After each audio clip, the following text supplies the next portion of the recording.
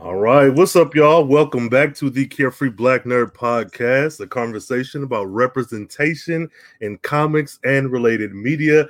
I am your host, Brain Coleman. Today we're covering some good stuff. So we have the Fox Chronicles Kickstarter is what we're discussing, but I have with me a very special guy. I can't even say guest at this point. Like, you got, spare keys to the house. We've been on so many different episodes. We have a long-standing review of 4400. Like, this is like the 12th time you've been on talking about a project. Yeah. Let these people know who's on with me today. My name is Robert Jeffrey II. I am a comic book writer based out of Atlanta, Georgia. I was a graduate of the 2017 DC Comics Writers Workshop. So some of you might know me from Route 3, The Crossing, Mind to Avenge, Radio Free America, Changa and the Jade Obelisk, Retcon. And I am also editor-in-chief. Yeah, there we go. There we go. And also my work in DC Comics with I got to write a short story featuring Jon Stewart, but I'm also editor-in-chief for BlackSci-Fi.com.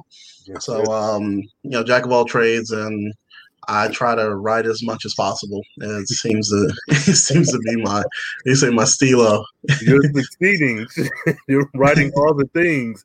Oh man. Okay. Well, first, I'm so happy to have you back. This is good stuff. Please let these people know where to find you online for those of you who are listening on the podcast and the later uploads, so they can know how to reach out to you. Yeah, my website is JEFFREY.com. That's RobertKJeffrey.com. Instagram, RobertK.Jeffrey, and Facebook.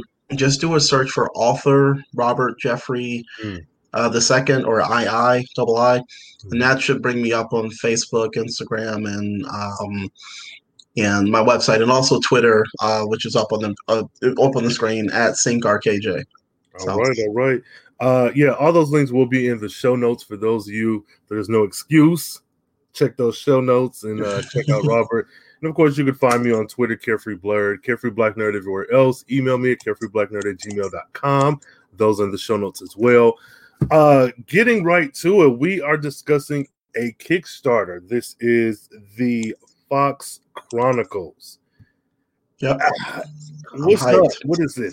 What y'all got going on? Fox, it's a we call it our sci-fi coming of age tale. Okay. With a bit of social commentary mixed in. If you're a fan of books like Ironheart, we have a bit of Voltron, the Legendary Defenders in there. Plus Far Sector and Tomb Raider. This is a series for you, but what the story focuses on an Atlanta teen. I'm back to Atlanta again, right? with another story. Autumn Fox, who by the time we catch up with her, she's very much in the know of, like, her, let's say, her super abilities, with she has the promise of becoming and all that good stuff. And she's currently, you could say, she's in training, to take on the galaxy spanning adventures that we will eventually get to. But in this case, we're in the far flung future for the world, for our world, or for Earth. Okay. And she wants to use her abilities to right the wrongs that are still going on. We, as humans, we can't seem to stop to mess it up. So one of the things that she wants to tackle is something that's still plaguing our world today, and even actually down here in Atlanta, human trafficking. Ooh. That's still, yeah. So, so within this larger world, or the story that we're telling when it comes to, like, the sci-fi space opera, at the core of it, we have a story about a teenage girl who wants to use her abilities to just do something better. Yeah. And that's where we are at the start of the and actually in the first issue of the Fox Chronicles. So okay, that was a lot. You hit me with a lot. So I'm seeing a lot of space opera, human trafficking back in Atlanta, some Afrofuturism, black people surviving in the far future in one of the blackest cities of Atlanta. So this is cool. Okay, so before we get too deep, because now you gave me the kind of general overview, let's go ahead and play the Kickstarter video so that listeners, you guys can get it, I guess, straight from the horse's mouth, the complete package trailer. Then we'll get into the specifics. This is a lot, man. This is a lot. I'm here for it. So bear with me a second. I'm going to bring up the trailer here. Hi, I'm Tony Cade. For those of you who don't know me, I'm director of the Atlanta Sci-Fi and Fantasy Expo, and I'm also owner of Challenges Games and Comics. If this corner looks a little familiar to you, it's because, yes, you did see it in Season 2 of Cobra Kai. But that's not why I'm here to talk with you, even though it is a really interesting story. I'm here to talk to you about my new Kickstarter project called The Fox Chronicles. The Fox Chronicles is a coming-to-age story that spans about 100,000 years. And I know most of you guys like your space battles, you like your big fight scenes, and we're not going to disappoint you on those things. But what our story is mainly about is giving knowledge, along with dealing with issues that deal with families and friends, and how to survive in a world that's not too far removed from our own. These stories that I want to tell are stories that I think that adolescents, adults, and kids will all be able to get into. So that's the reason I'm coming to you today on Kickstarter. I feel really great about this fantastic team that I put together, and I need you guys, to help me get these books into your hands, because I think you're going to be really happy. My name is Robert Jeffrey II, and I am the series writer for the Autumn Fox Chronicles. First and foremost, I want to start off by saying thank you for even giving our project the time of day. You have no shortage of options to choose from on Kickstarter alone or at your local comic book store, and to give us a chance to promote our work to you is huge, and it's not taken for granted.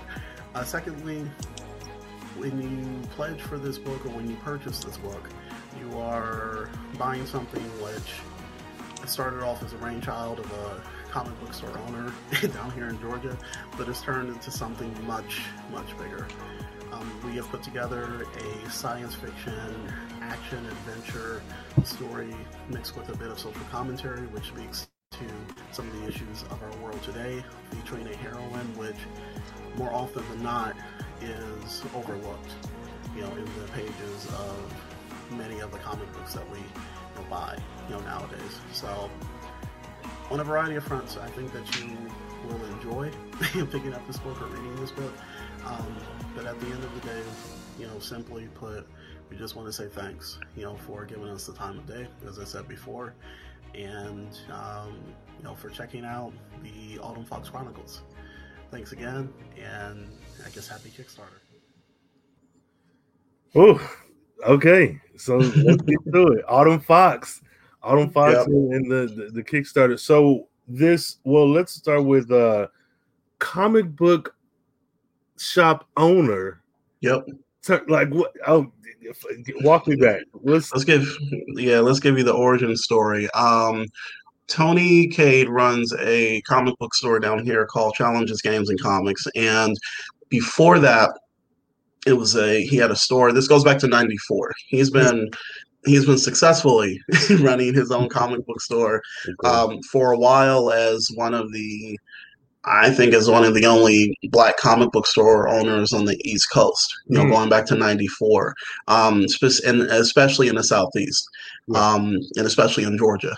So, Tony's been in this game for a minute. I always tell the story that when I was in high school, back in like '98 or '97, I actually went into his store, he was in a smaller store. Mm-hmm. And then he since moved to like a location probably that wasn't too far away, which was bigger. But when I walked in, I just remember like, this is really small. I love it.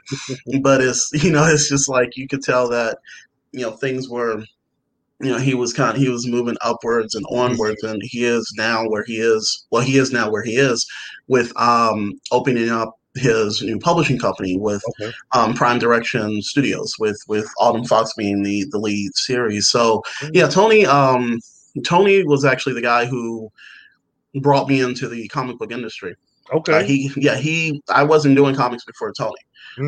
He reached out to me after I had approached him when he was with another publisher, Terminus Media, and with my portfolio of newspaper articles that I had built up over time, over a couple of years with the Atlanta Voice newspaper. So from that, he reached out and asked me if I wanted to pitch a story for an anthology that they were doing. And I don't think you read the story. It's called Daddy's Little Girl.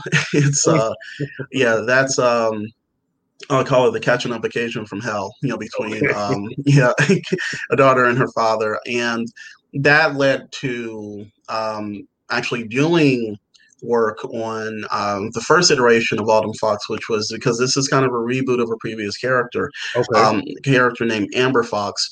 And did a story with that, and that was the first thing I had ever done with the Route 3 artist, Sean Hill, who is now Marvel published, Sean Hill, and one of the best in the indie game. And then that led to Route 3. So in between all that time, Tony was teaching me about the business of the game, of the comics game, of just writing, and his eye for talent is huge, as you can see in this book. But yeah, Tony, and he also is the founder of a convention down here called, and one of the organizers of the Atlanta Science Fiction and Fantasy Expo. So in addition to running a comic book store, in addition to now running a comic book publishing company, and in addition to running one of the, I call it, preeminent free comic book conventions or sci-fi conventions down here, Tony is a hustler. So I mean, like, in a good way, he's like in a good way. Let me not associate Kickstarter and hustling in the same. Let me clear that up because, but no, he is about, he loves comics, and with being around since '94, his clients, he has a huge clientele as far as the customers who are repeat, backers, or they keep coming back to the store. So he's doing something right. But that's kind of his origin story and how I got connected to him, going way back when I started freelancing back in 2005. Kudos, Tony. Congrats, all that good stuff. Yeah, because he's in there. He's in the comics. It's knees deep in. So he has a store. He has this publishing company. We have Autumn Fox as the kind of flagship or kickoff character. How do we get her? Because I know you said she was a reboot or a revamp of another character before. Right. So originally there was this, we had a character back in the Terminus days that it was, Tony's creator own, character and I guess series. And Amber, her name was Amber Fox. So it was one of those things where when Tony approached me about, and when he started kind of coming up with this idea of trying to, launch his own comic book company, but also wanting to do something with this character, it was just like, what can we do that speaks to the audiences that we want to reach, and straight up, which are being overlooked. At that point, when we had pitched the story, there wasn't an Ironheart series. There wasn't a standalone series. And not saying that, teenage, Black teenage, I guess girls or a teenage hero, females, didn't exist, at that point, but they weren't getting their standalone series. And I always say that on the indie front, though, you can find plenty of those series.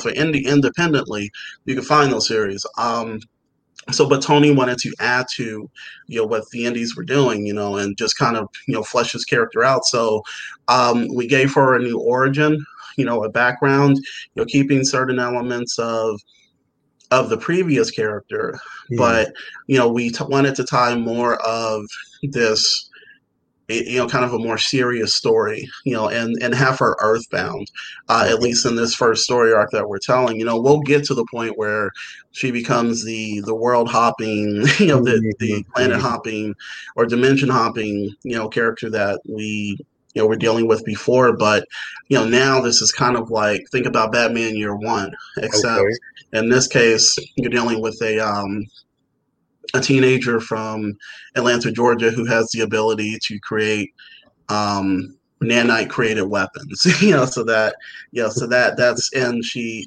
one of the things we've spoken about is that she has been raised her whole life. She's grown up with an AI deeply embedded in her subconsciousness. Mm-hmm. So, like when you see kids talking to like imaginary friends, she actually has an imaginary friend who is like Obi-Wan, Obi-Wan, but he's an a-hole. So, so that's because his goal is to prepare her for things that are larger and grander, without getting too much into like his origin. We call him John.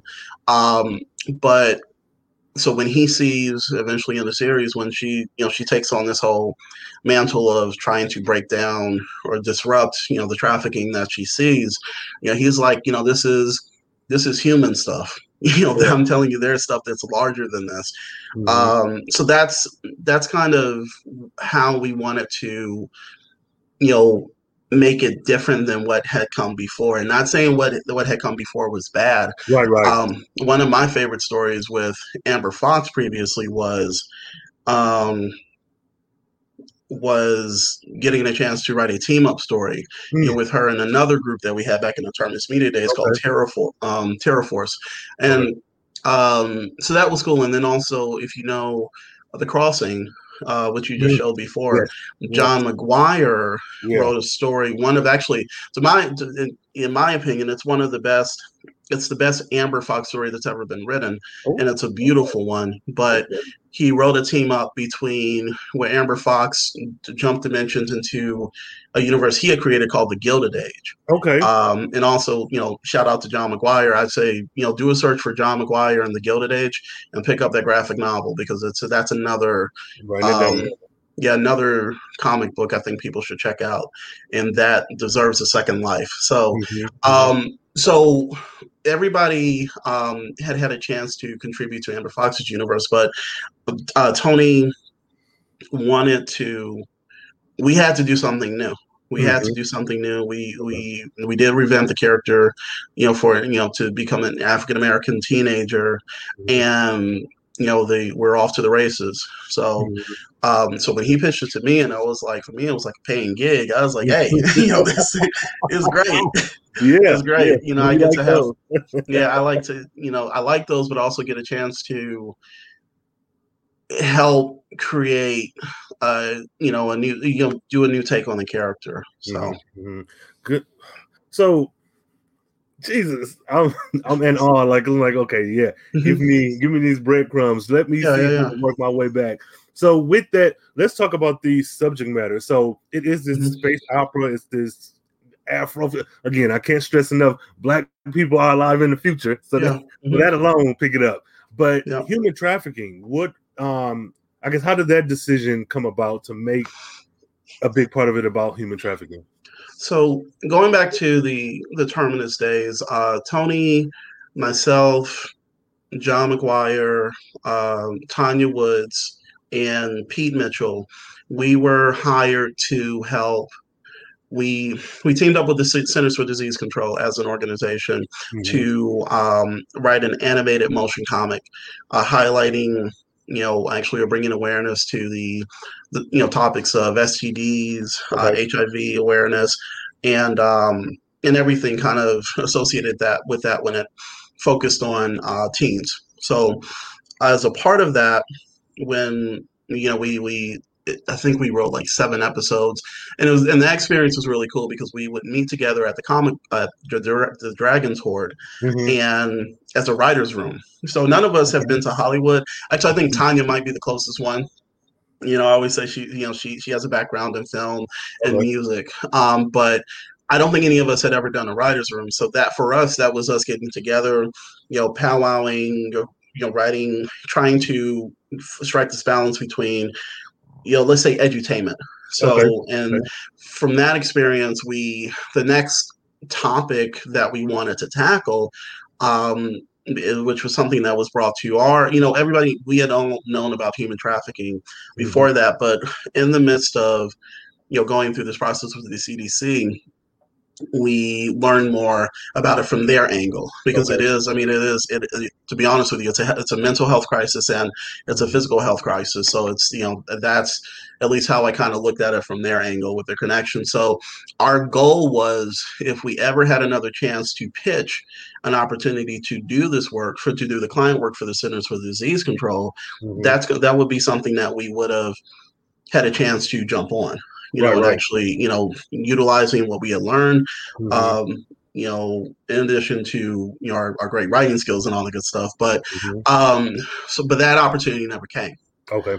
For whatever reason. And the work I will say is that we did with the CDC was award winning. Like, if you head to my website right now, I do have a section there dedicated to the work that I had done with them, or that we did as a group.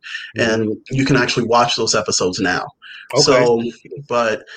So when Tony, and so as a part of that, we also learned about this thing called the Sabado method. And it was the idea of edutainment, of educating people through entertainment. And in that case, I can't remember the guy's first name, but there was the telenovelas that were filmed in somewhere in Mexico or South America, and I think it was Mexico, but they were using those telenovelas to teach, about certain topics. So we thought, trying to apply that method to this comic book story that we're telling, that's how we could get kind of the edutainment in there. So those elements of the CDC work stood out to us. And if you go to the Kickstarter page, we go more in depth into that. I'm giving like kind of a surface level explanation of the Sabado method, but we do explain that, in addition to, as in, trying to entertain, we also wanted to educate about about a topic that, it's, it does get, it's, it focused on a bit, but we wanted to, tell it from our angle. And one of the things that actually in the story that I enjoy is that we actually do a bit of cross-genre stuff. So I know you're a Law and Order fan. So, there's a little bit of a procedural cop drama mixed into this like larger YA sci-fi story that we're trying to tell. But still coming at it from a respectful, angle, and not trying to make it as sensationalistic and bombastic as the other sources might. So that's our goal. But we feel that with what we learned with our work with the CDC, where we were writing stories about teenagers dealing with heavy topics like HIV and STD awareness. We succeeded on that front, so we hopefully we'll bring those skills with the Fox Chronicles. So. And that's good. I can't recall off the top of my head, not saying that there aren't any out there, but I can't recall reading a comic with this subject matter. Maybe like with the mutant metaphor side of things, but like seriously tackling something as heavy as human trafficking. That's, again, there's like these elements of the project that alone are enough for the price of admission into the Kickstarter. By the way, support it. But all of these combined, I'm now even more interested in. This is not just a space opera. This is not just a futuristic man. Okay, so and then knowing that history with the CDC that you have, all of you guys underneath your belt, makes this even that much more. I want to say credible, but I feel like it's not I don't want to make it seem as if you can write this story and be good, but knowing you have that kind of insight from the CDC that helped craft some of this story is like now even more interesting, because like shoot, and I give this to my niece and nephew. Hey, y'all, look at this. It's entertaining, but also cautionary tales, so to speak. That's the perfect summation of it, I would say. Okay, good. So the work you've done on your own so far is, of course, has me excited. But let's get into the team. So it's not only you, it's not only Tony. Tell us about the creative team. So first and foremost, as a co-writer on the series, we have Leah Ware. She is awesome. They brought on as the co-writer and editor, and I'd done a pass of the script before, and Tony brought Leo on to help flesh out the story, the dialogue, and I think we're at a point where the story has benefited from her being brought on. Okay. And as far as I know, this is her first comics work.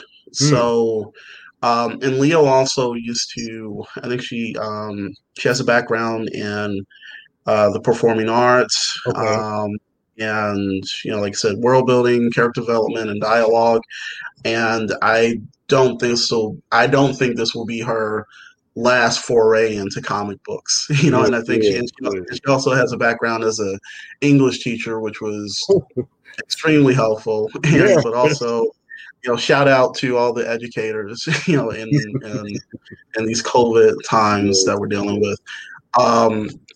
As far as our illustrator, Fritz Fuyo, I think it's Casas, the man is a beast. You just see it with the pencils and inks, on that are on the page. But also he has a background with working with Tony. I think with something Terminus related. I might be wrong, but either way, he and Tony have a background. But he's also worked for Dynamite Comics, Zenoscope, and on certain series like White Sand, Queen Sonia, and Alice in Wonderland. And so he's doing the pencils and inks. On the colors, we have Candace Hahn, who, once again, Tony, like I said, he has an eye for talent. So if he finds talent, he's going to work with them as much as possible. Right. She's worked for Dark Horse Comics, IDW, Heavy Metal Magazine, Valiant, and Activision. And she's done work on Star Trek, Transformers, Alien, the original screenplay, and even Call of Duty comic books. So this is for the interiors of the book. Like I said, this is not just the cover work. This is not a case of where the covers look beautiful and then you turn into the book and you're like, oh, okay, it's not what I was expecting. Yeah. Okay. Hold on, Robert. Hold on, because you're giving me a lot. Okay, so first and foremost, shout out to John Robinson. Hey, what's up, Scooter? What's going on? Now we have Tony Cade watching right now. So hello, Tony. Thank you, brother. Professor X, you have assembled the mutants. You have done what you need to do. He says that Chris worked on the Needle Tire. Okay, so that was in let me jump in before I forget. So that was another piece of client work that Terminus Media had done. One of the things I tell publishers is if you can, it helps to try to get client work, if as much as possible. It definitely helps out.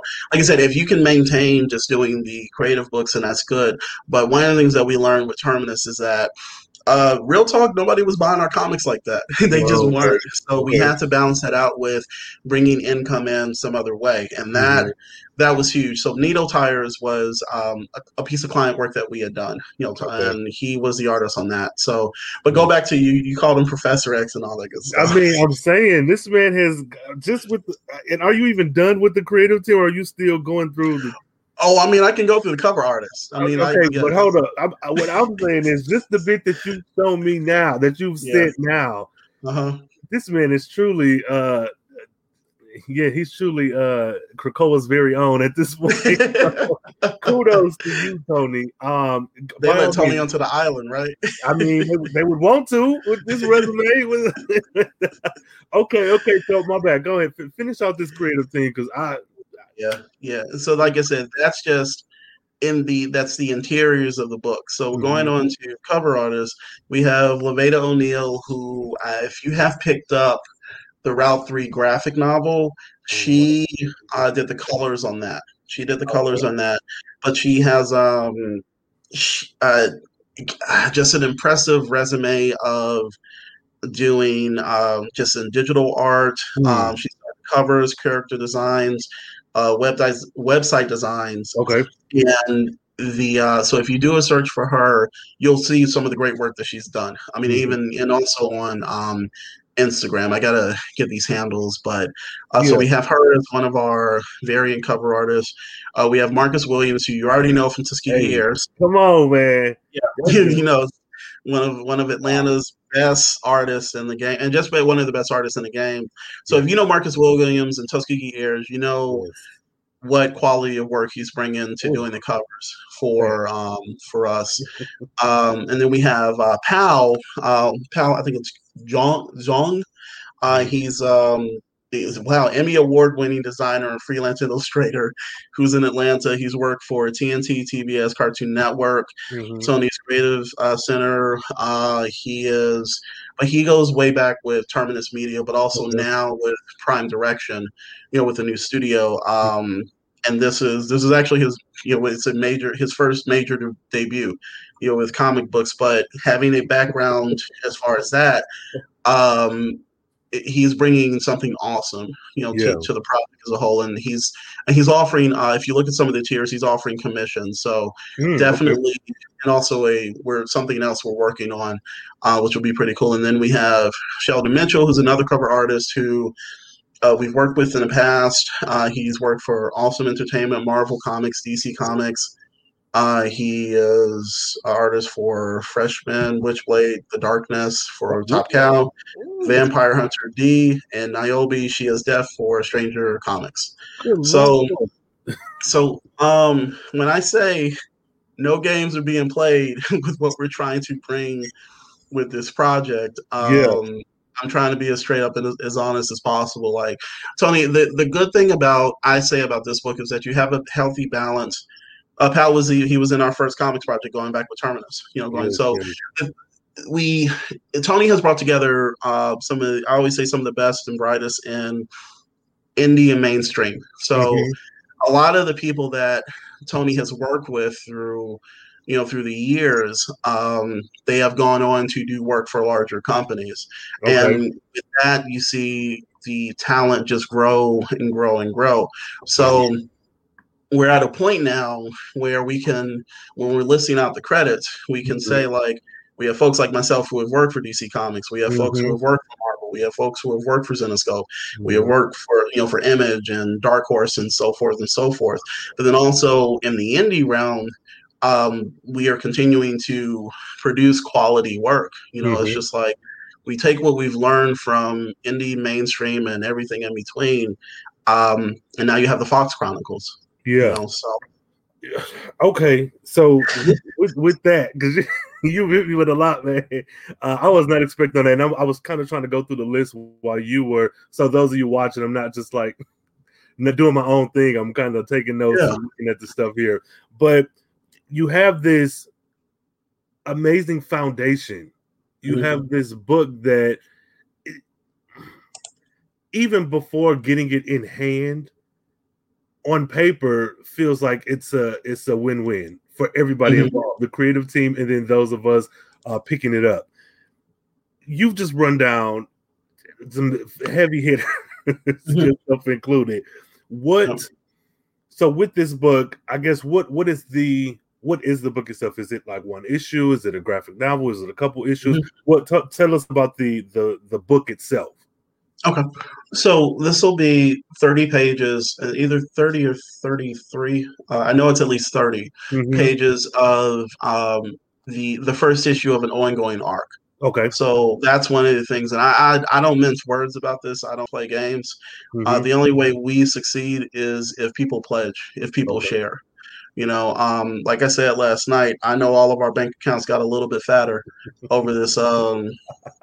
I'm just being real. I mean, you're right, wrong. I'll be as real as possible. So and that's the beauty of something like Kickstarter is that the success or failure. I mean, if you call failure beautiful, is but the beauty of Kickstarter is that the people are actually the ones that ensure that we are successful or that we aren't. I mean, that's it. That's as straight, so if you want to see the story continued, outside of just this one issue, which I'll just be sitting in my house, oh man, it looks so great in my Dropbox.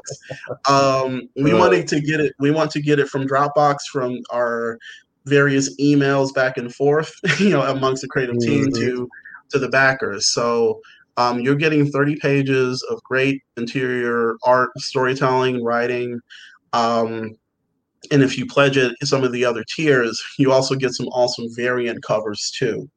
But right now, this is the first in a multi-issue arc for that we're looking at.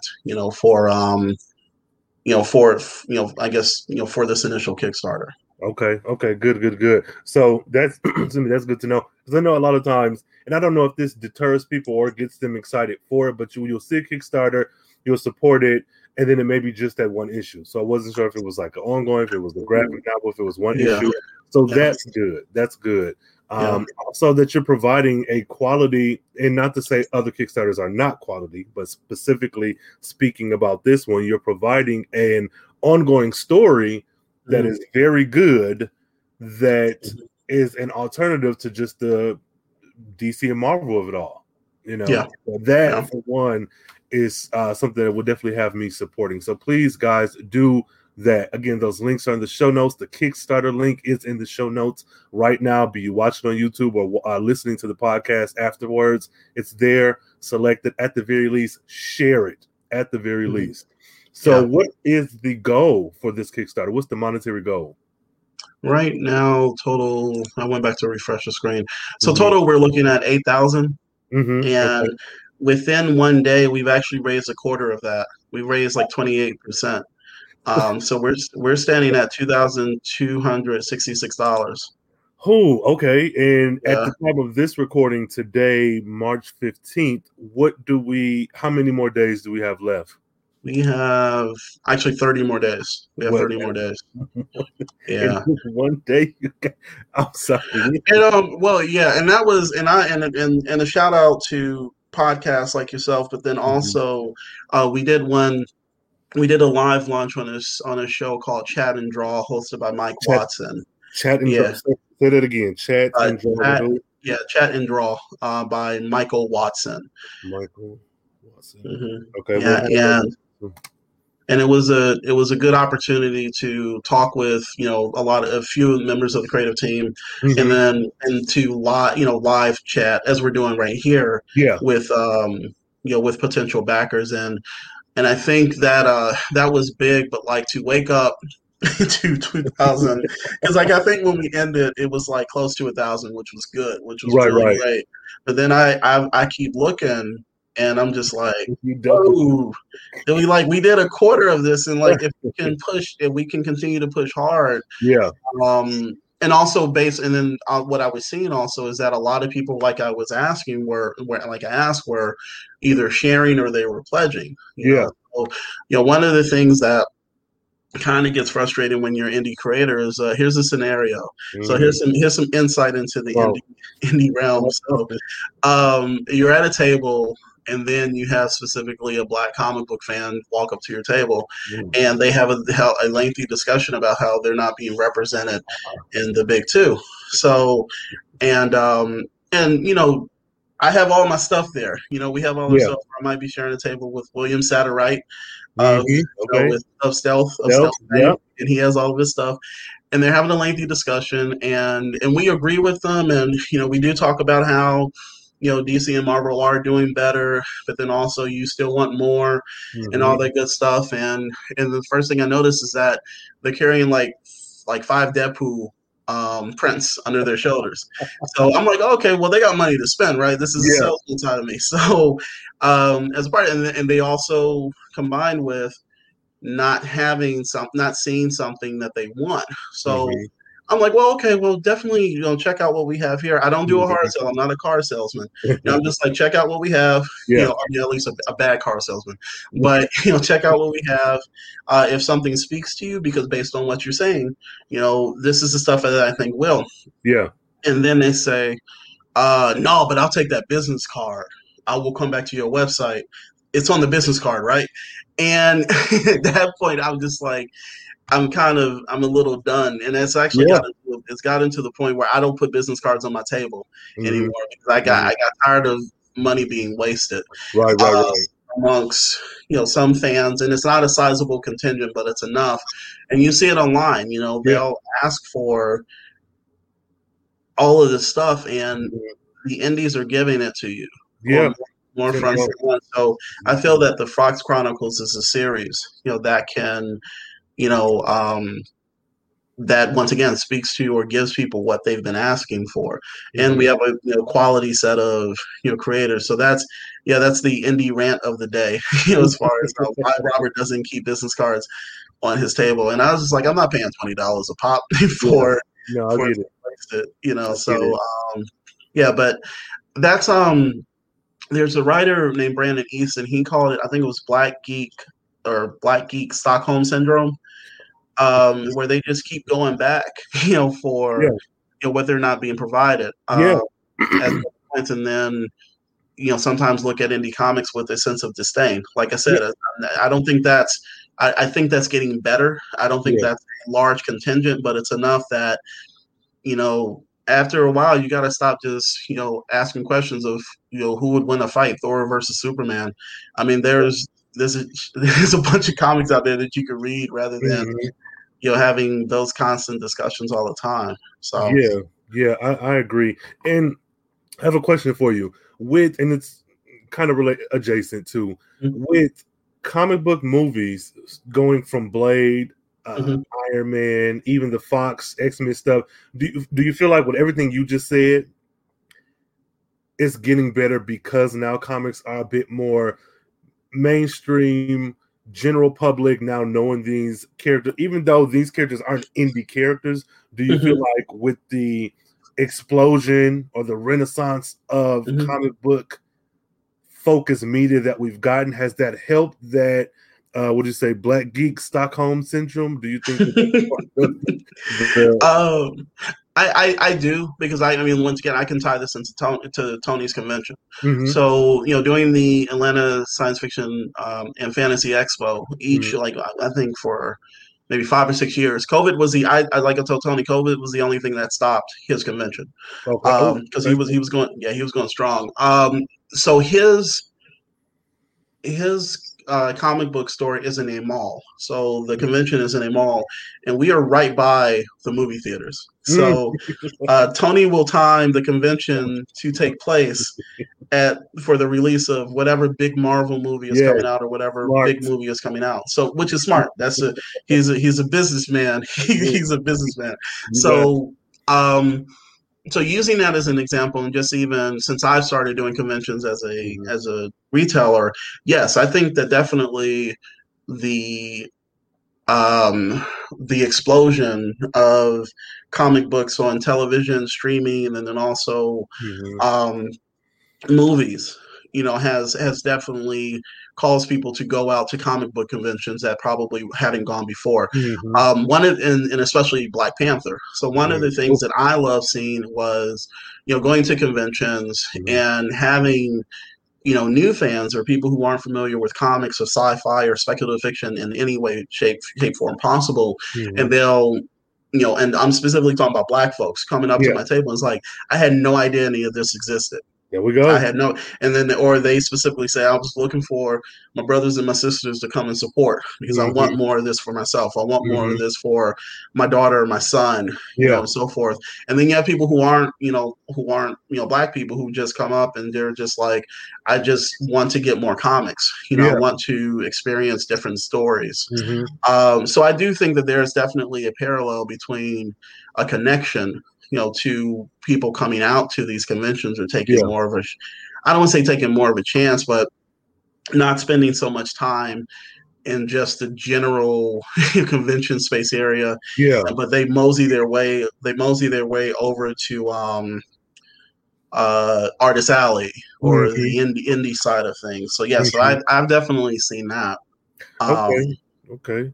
Yeah, I can, for myself, and this is such an embarrassing story. When I was a young kid, like going to the dollar store to get snacks for school, there were so many comics on the shelves that I deemed less than because they weren't Marvel and DC, because I had only known X-Men animated series, Batman. I had only known what was in like the big grocery stores, the big comic book stores, and I'm now like so upset that in my big age, I don't still have some of those old school comics that were in the dollar store.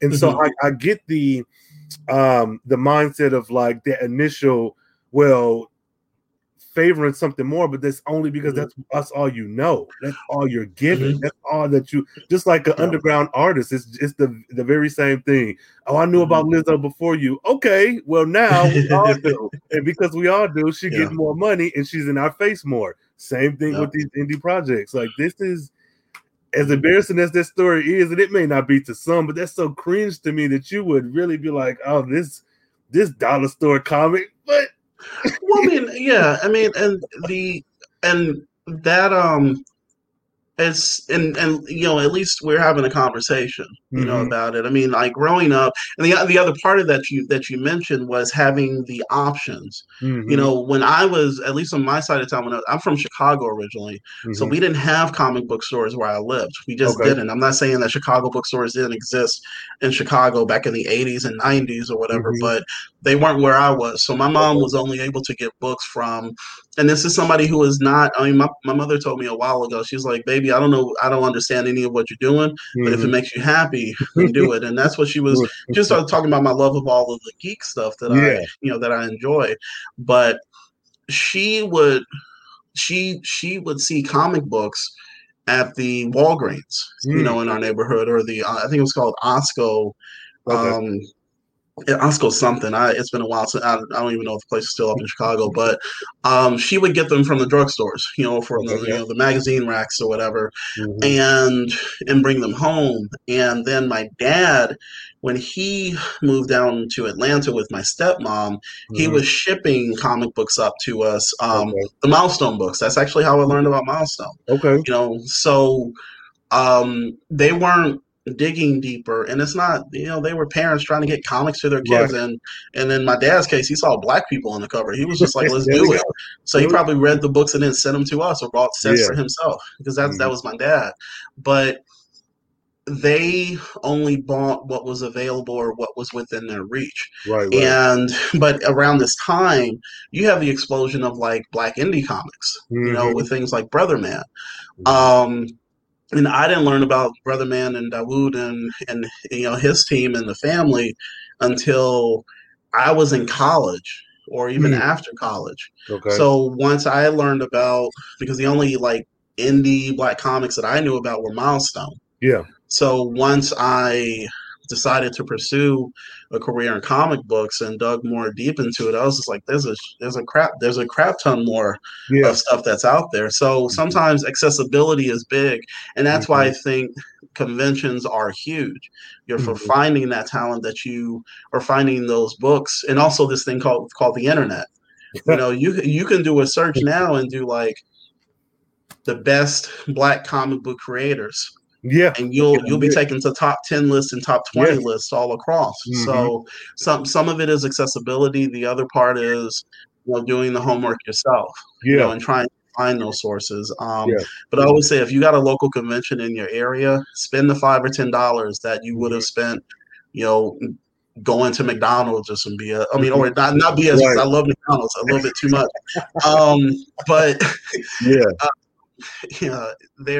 but try to, you know, if you, that's why I was making a joke about the 1,400, like of that, you know, shoot over $10 to an indie book.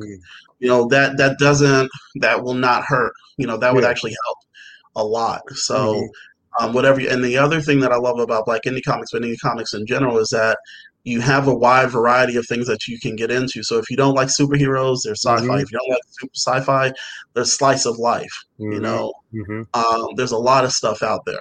So. And even with conventions, I want to keep bringing these up. I got things from you at a virtual convention. We're no longer tied to brick and mortar anything anymore, really. You know, and if you can support Amazon because it's easier to get your white t-shirts or your, you know, whatever from there, what's a few dollars for even if you can't support we don't expect you to support everybody. That doesn't make any sense. But if you're able to, like, I even do a monthly Patreon pledge. I mean, it'll cycle in because I listen to so many different podcasts and I consume so many different creators. I will cycle in, first couple months, do this person, switch it out to that person. So this is the hill that I die on because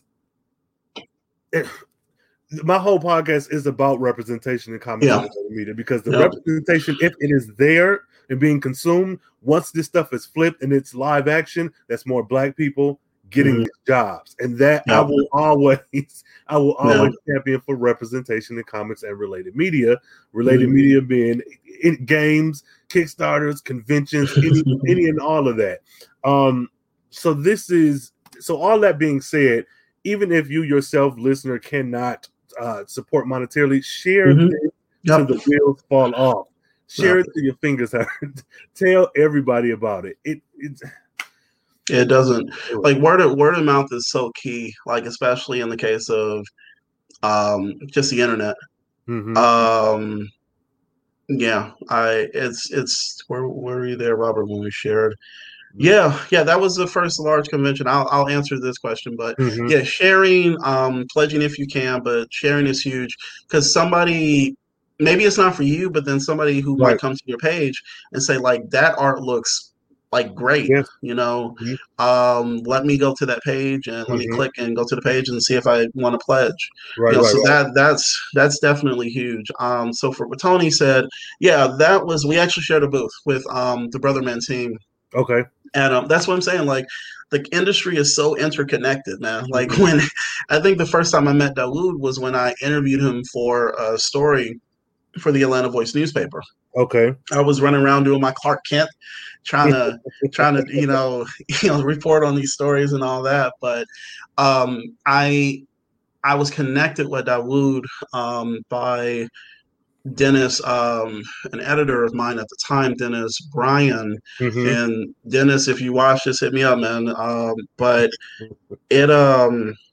I got connected with Dawood. I got connected with, I think, Dexter Vines. I would have to find a story, but also got a chance to do a voice interview, a phone interview with Dwayne McDuffie. Okay. And that was the only time I've ever had a chance to, quote unquote, meet him. So I parlayed. When MegaCon was the first like large convention that I have ever done, at least the out of state one, and Dawood and Terminus at the time, we what did we do? We shared a table, because everybody knows everybody down here in Atlanta. I mean, this is the home of Tuskegee Airs. This is the home of Kamikaze. This is the home of Urban Shogun. This is the home of Stealth. This is the home of Route 3. And those are talented indie creators, and there's a bunch of mainstream creators down here too also. So but no, Dawood and them, they if you have never read Brother Man, do it. That is Black excellence on page. That's just comic book storytelling excellence on every page. So good. I got it on my list. I'm racking up the list of stuff to shoot out after this is done. And then Tony says, come on Tony, what you got for us? Pledge now. You have 30 days before it comes out of your account. Those stimulus checks should be in by then. I am all for that, Tony. Tony says pledge now. Yeah, again, I mean, first of all, if you're watching this and if you're listening to it, you are a fan of comics.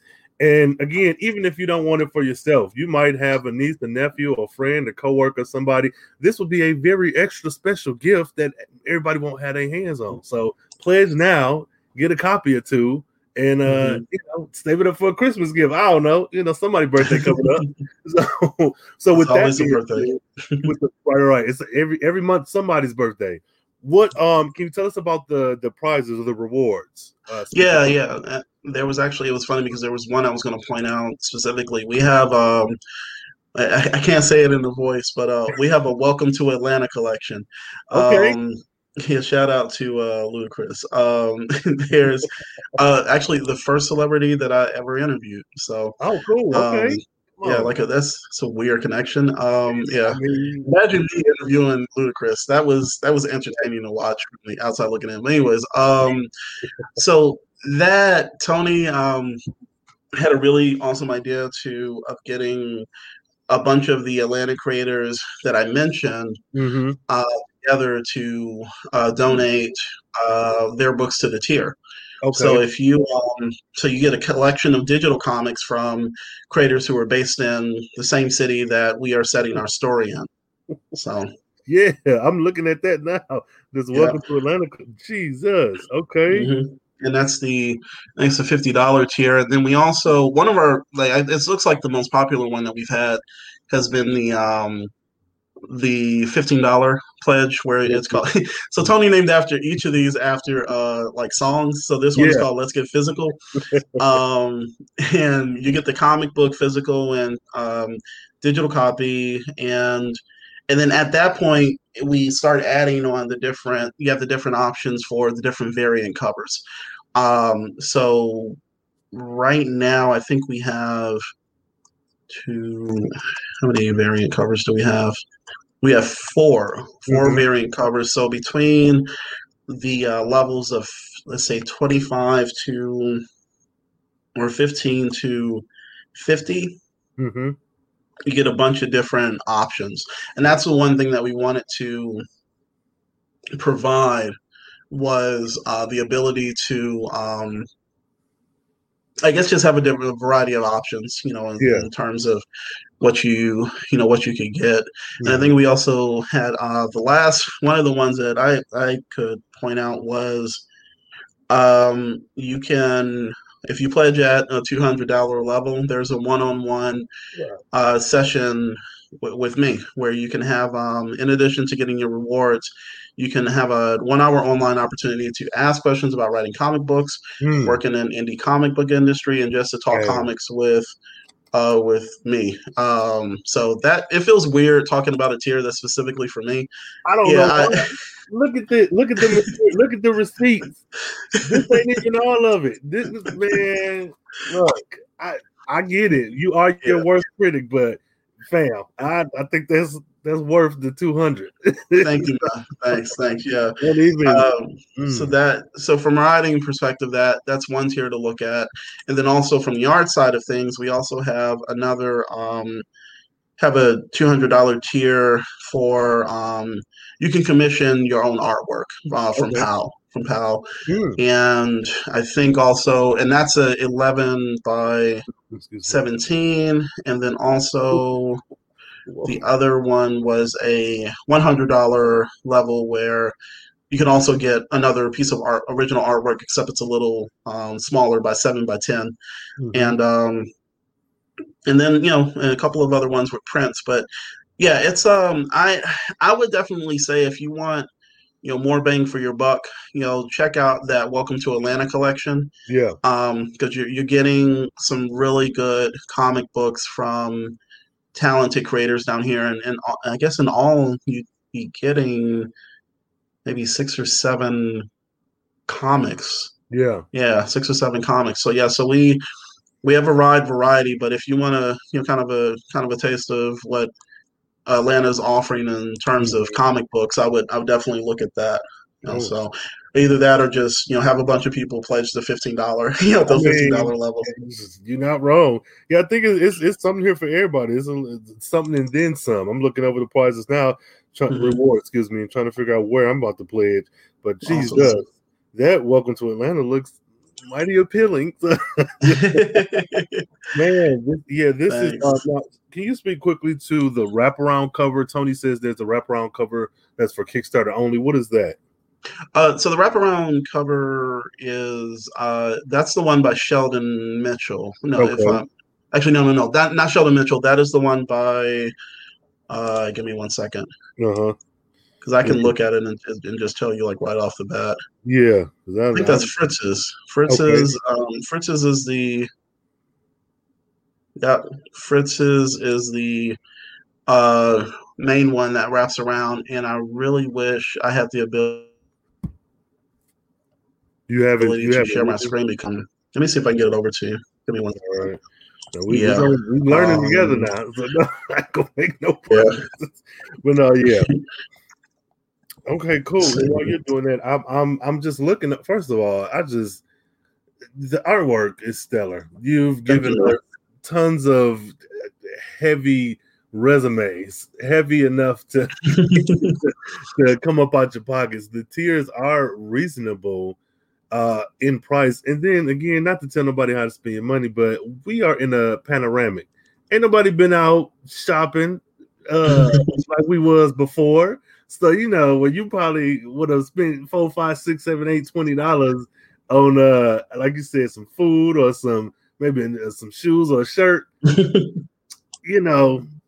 You can throw it this way. Let's see. Tony says the foil cover is going to be glorious. I saw that the tier for the foil. What is it? Jeez, I was just looking at it. Which one is that, Tony? Because one of the set of foil covers. Either way, foil covers have been my jam. I got some old school Generation X comics with them foil covers. Man, you're taking me back. Yes. You're taking me back. That's Galactic. Oh, yes. Okay, let's see. Intergalactic full variant. Yep, that's right. So you got the intergalactic full variant. Man, my accent, I can't say variant. But yes, no. So this project, you sent this to me. What was this? Was it yesterday? Was it last night? It was last night. I probably had put like a bug in your ear about it a little bit, but yeah.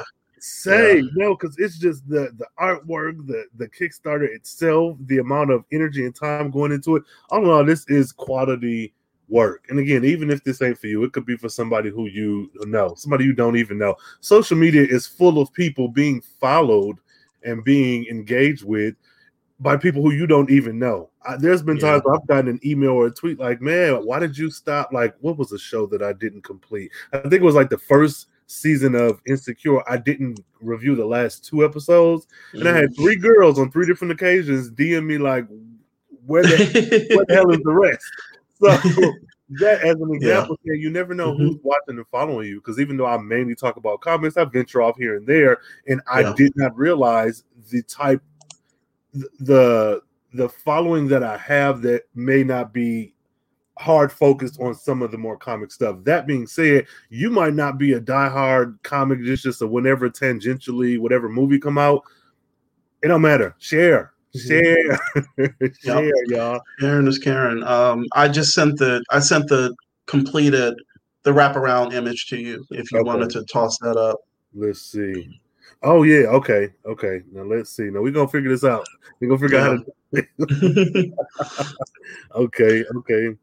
Yeah, this is a very beautiful. And this, I would frame this and put this on my wall. So yeah, I think that's what's gonna happen with me. So with the project, actually, that's why I'm working on this with the project, and with us being a quarter of the way done, and only 1 or 2, 3 days in and whatnot, and having all these days left. What is? I don't know what. Outside of sharing and supporting, what do we do? Give us some direction. What's the push? I mean, what do you say? Double S, share support. I mean, just talk it up. Just think about it. If you see this image, if you see any of these images come across your any groups that you're in, or in your social media feeds, just act on either one of those fronts, and and spread the word. Even if it's not online, if you're talking with friends, and somebody says, I need something to entertain my kids, or something that they're looking for, or maybe you have a daughter who loves sci-fi, who loves maybe anime or fantasy action, whatever. This is something. I mean, sharing and pledging, and supporting with the pledge are going to be key. Personally on my front. This is the second podcast I've done within 2 days, so it's been like since Saturday. Saturday I did an online panel, so since Saturday, Sunday, Monday I've been in front of either Zoom or StreamYard. So but I'm going to continue to do that, and I'm trying to promote as much as possible for us to reach our goal.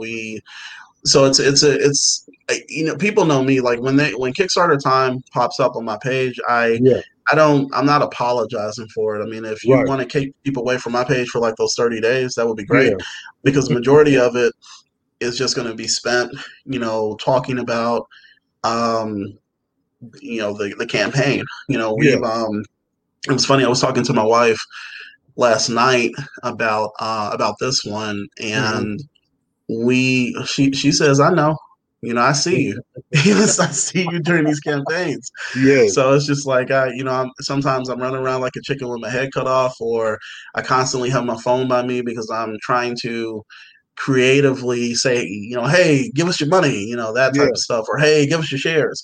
There's only so many times that you can start, kind of,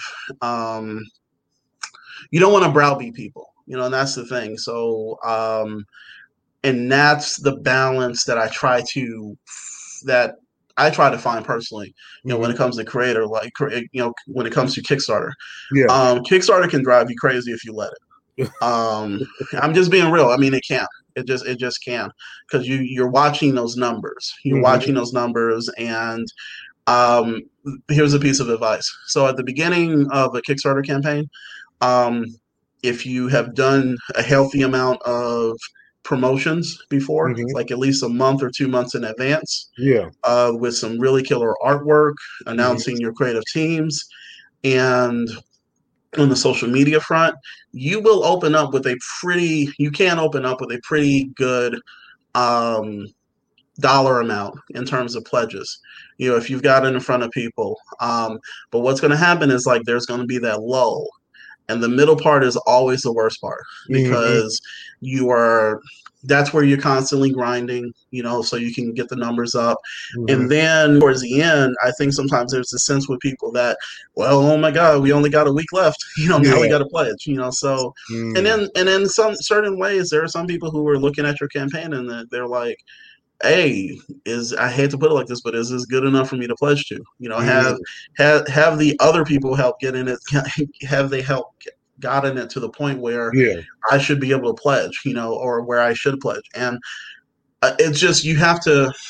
There's so many kind of different facets of people's personalities that you have to take into play, when it comes to doing something like this. But normally you start off very strong. There's that low in the middle, and then in the end, it picks right back up. But the thing that you don't want to do is rest on your laurels, or get kicked out of Facebook groups, because Facebook ain't about that life no more. Like, I've seen many creators who are like, they're in Facebook jail. They're not allowed to. And that's the other thing, is it's like, so how do you promote? If you have a relationship with these Facebook groups where the only thing you're not doing is promoting, and you do post and discuss, what if it comes time for a Kickstarter and these people are receptive to your brand? Facebook will shut it down in certain cases if they see you. So I'm promoting, but for something like me, when it comes time to doing the next Kickstarter that I'll personally do will be for Route 3. Okay. That's not attached to another company or anything. It'll be for Route 3. So I'm wondering, will I get shut down? Or whatever. So, but yeah, there are those three. That's just kind of at least my experience of how it goes.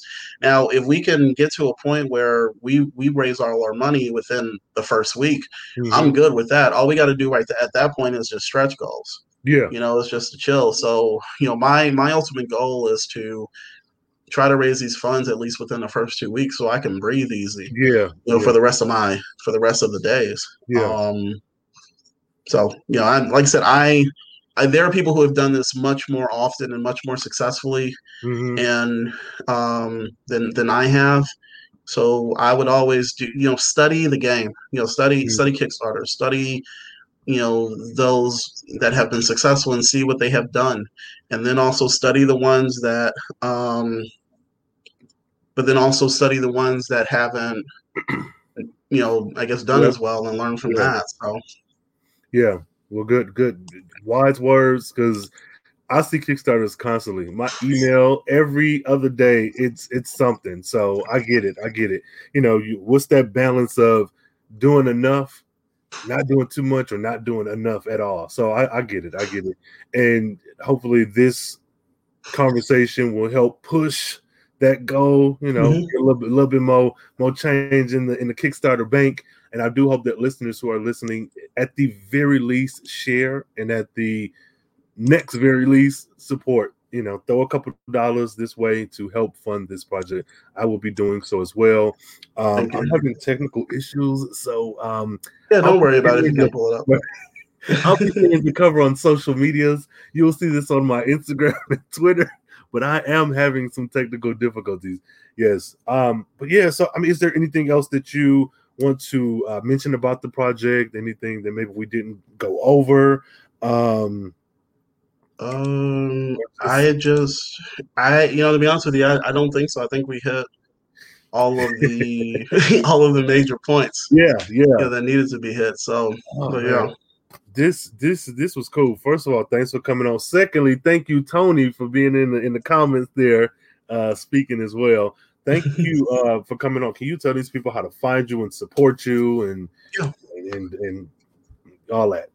Yeah, just my website is robertkjeffrey.com. That's robertkjeffrey.com. You can also, the website that I work as editor-in-chief for is blacksci-fi.com. That's blacksci-fi.com. Mm-hmm. And my Instagram handle is at robertk.jeffrey. Mm-hmm. Twitter is on the screen at synkrkj. And just do a search for author Robert Jeffrey II on Facebook. And those actually the main places where you can find me. Okay. And of course, those will be in the show notes, y'all. So when you're listening to this episode or watching this episode, make sure to hit those links, follow, support, and see what other things you might enjoy. That Kickstarter link is in the show notes on the podcasting platforms as well as on YouTube here. Please be sure to take that link, share it, and support it as well. Me, Carefree Black Nerd, Carefree Blurred on Twitter, Carefree Black Nerd everywhere else. If you need to send me a message, you want to talk to me off of social media, you got a little bit more to say, carefreeblacknerd@gmail.com.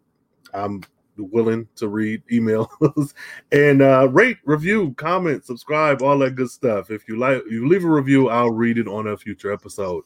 And again, thank you for coming on, Robert. Thank you to the whole team for even coming up with this project that at the start of this conversation, I did not think it was as big as it was. I thought this was another Kickstarter, a good project, great art.